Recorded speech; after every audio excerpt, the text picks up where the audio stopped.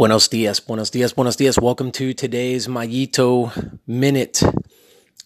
What I'm going to bring you guys today is something that I feel we don't take a whole lot of thought into, we don't put a whole lot of thought into, and that is, what if I told you that the best thing that you could do today for your development, for you to get closer to achieving your goals, is to do nothing?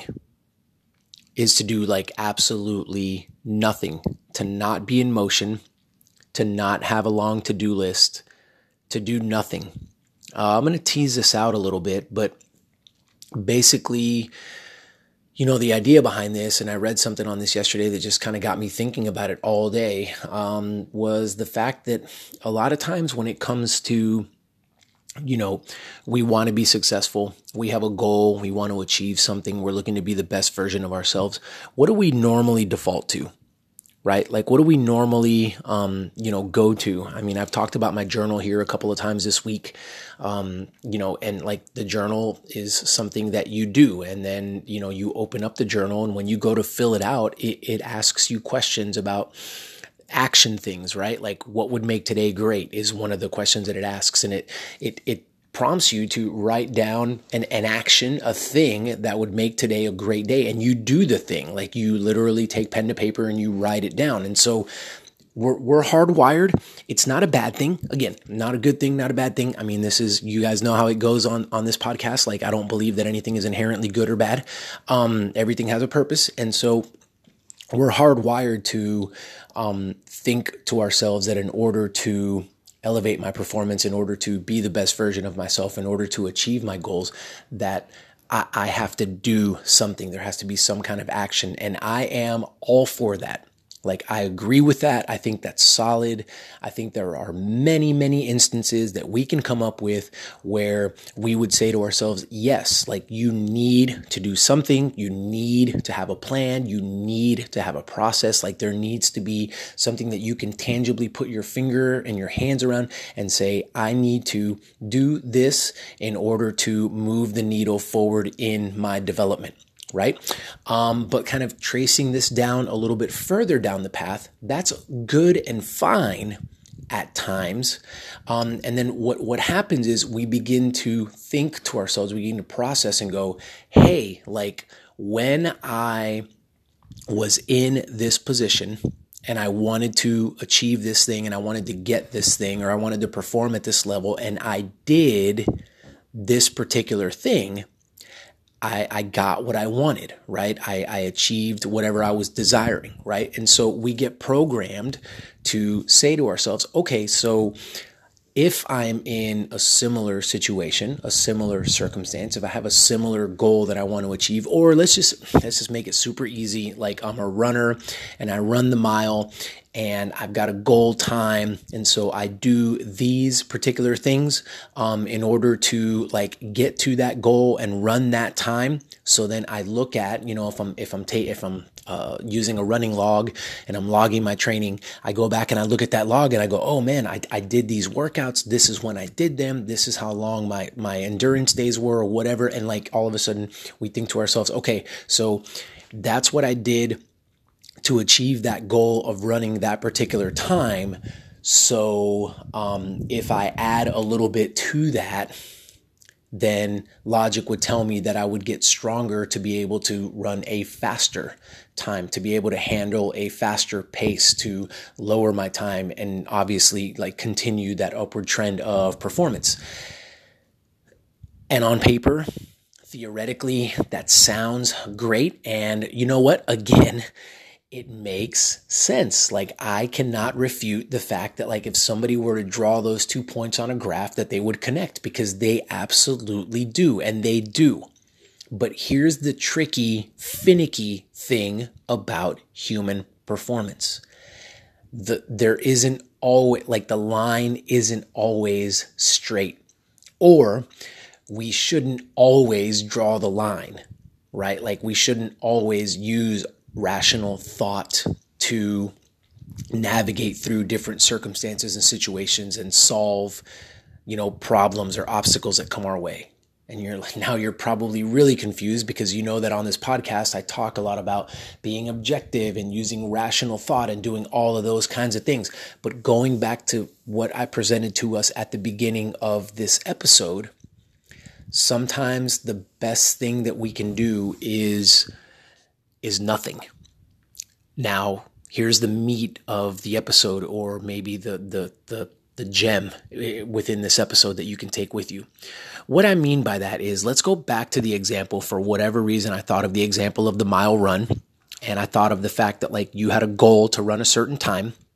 So you put together a certain training regimen, or your coach did, and, again, sleep and diet and all that goes into it. And you were able to run that particular time.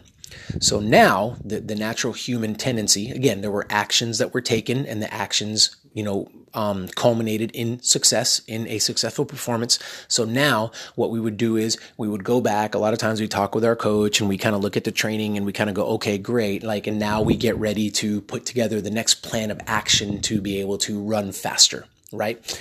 And we think to ourselves, if it worked there, then logically we just kind of keep stepping it up, and then we just keep running faster. We just, do the repeats, so, a little bit faster time, or we increase our long run, or whatever it is that we determine that we have to do. But again, human performance isn't linear all the time. And there are little snags, there are little traps, there are little detours and kind of offshoots on the journey, the path that we don't foresee that may occur. And this is where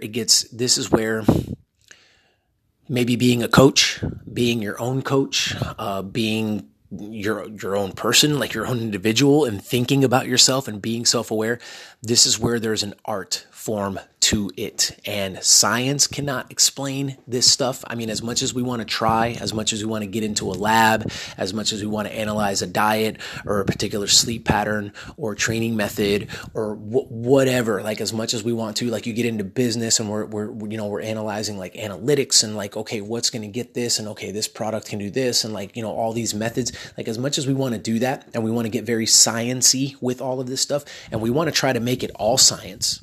I mean, let's face it, when we look at human performance, what we're trying to do is we're trying to figure out the puzzle. We're trying to figure it out so that then we can just replicate over and over and over and over and over again. And we can figure out a system. And it's okay, if I can replicate that result, and then if I figure out that I've got to add 2% with each incremental step to that performance, then I've got a formula where I can just shut my brain off. I don't have to think. I don't have to really do any kind of critical thinking. I can just continue to plug that formula into the computer, the computer being my body, and I'll kick out a performance every single time over and over and over and over again. I'm not saying that's a good thing, and I'm not saying that's a bad thing. I think that we should be searching for some kind of a system, some kind of an approach that kind of works, that is successful over time. I mean, if we look at that, those kinds of systems are in place in a lot of different things that we do. However, the art side of performance would buck back at the science side and say, hey, but it isn't always like that. And so that's why I'm saying that sometimes the best thing for us to do is nothing, because sometimes, I think more often than we give ourselves credit for, there's nothing broken. What we're doing works. What we're doing is stretching us, it's growing us, it's developing us, it's improving us, it's making us stronger, it's making us better. But because we maybe can't see that, or because it isn't happening fast enough, we think to ourselves that we've got to be doing something else in addition to that, and what we're currently doing is not good enough. So that's what I mean by doing nothing. That's what I mean. I don't mean that you sit around and not take any action and pass your day just sitting on the couch and literally doing nothing. That's not a good recipe for success. I think that there is a time and a place for doing absolutely nothing and just being leisurely and just enjoying solitude, or not doing anything. I'm not going to get into that in this episode. What I mean by doing nothing is you don't have to sit down at the table and try and come up with some plan about how you're going to increase this or that, and this variable is going to change, and then you're going to get to where you need to go. I think that oftentimes if we were to just slow down and we were to just look at where was I and where am I currently and what does my performance look like and what are some of the things that I'm doing, and forget what a chart might show me, forget what a graph might show me, forget maybe sometimes even what my coach might tell me, forget what the result sheet might tell me. Do I, the art side, like as an individual, am I self-aware enough? Do I think this is working or not? Do I think this is making me better at what I'm trying to improve in or not? Like, just a very simple question. And to me, I think that if we were to take the time to do that, I feel like more often than we're willing to admit, the answer is yes. More often than we're willing to admit, we would say to ourselves, you know what, like this current track that I'm on, this current process that I'm plugging into, I do feel that it is bearing fruit. I do feel that it is making me a better individual. I do feel that, like, if I stay the course right here where I'm at, that I will be successful, that I will achieve my goals, that I will be able to perform at that higher level, whatever that is that I'm seeking. That's what I mean by doing nothing. I feel like we're too quick. We're too quick to just abandon ship and jump and try to find what is it that is wrong with me? What is it that's wrong with my team? For coaches, like, what is it that's wrong with my athlete? Like, we're too quick to ask those kinds of questions when I don't feel that there's anything broken at all. There's not really anything broken. It's just, I heard a great podcast. This guy, he's a chiropractor. His name is Eric Marcotte. He's a professional cyclist, very successful cyclist, but he's also a chiropractor. And he was, he mentioned an example where, he said, the biggest issue that I have with my patients when they come and see me is that they're injured. And I'm using my knowledge and my expertise to give them exercises and, do therapy, whatever it is he does with those individuals, right? And he said, where we run into problems is that there's a terminal velocity to how quickly this individual is going to heal. Right? There's a terminal velocity, to the cells within this individual, the tissue, the muscles, whatever, and how they are going to repair themselves. There's a lot of different factors that go into that, sleep being a huge one there, diet, like their lifestyle, like all those kind of things. But he says, each individual has a terminal velocity and it could be different for one individual versus another. He says, it's not a comparison thing. It's a fact. And he says, what I've got to try and instill in that particular individual coming to see me is that we can't rush it, right? Like we cannot rush that process. Like that's going to happen at a certain rate. And what we need to do is we need to be doing the things that we feel, right? Like that I feel is going to get that individual healthy at some point. But beyond that, we're at the mercy of, the structures within the person's body healing themselves and that person coming to full health. And he says, the quicker the individual can understand that, then, the better that the recovery protocol goes, because then, they're more relaxed and they're more accepting of what I'm doing with them and so on and so forth. And it's true. Kind of applying this to, what we're talking about here, there's a terminal velocity for our development. There's a terminal velocity for the rate at which we're going to improve. There's a terminal velocity at which we can go at our goals and at which we can, perform at this level that we feel that we're capable of. And we cannot rush that. And so looping all the way back to the beginning of the episode, I feel that is one of the things that we need to let go of, or one of the things, maybe better yet, that we need to hold within our hands and sit with and allow it to make us feel uncomfortable, which is, what if the rate at which I think that I am improving and the rate at which, like, my terminal velocity for improvement, what if those two things are off? Like, what if I'm thinking that, the rate for my improvement should be 60 miles an hour and the terminal velocity for my improvement is actually 55 miles an hour. Like, there's a difference there. So I'm putting together my process, I'm putting together my training, I'm putting together writing down my goals and expectations and standards. And I'm doing all of that thinking we're moving at 60 miles an hour, but we're actually really moving at 55. And 5 miles, again, I don't know why I use miles per hour. It'll work. So stick with me.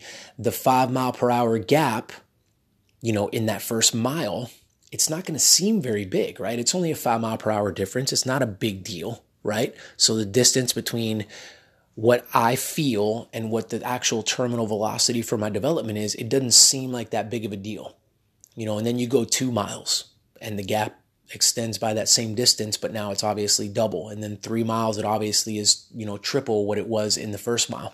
And you just keep going. And if you keep doing this and you get to mile 50, then the gap is actually pretty big between that just 5 mile per hour, very small difference, right?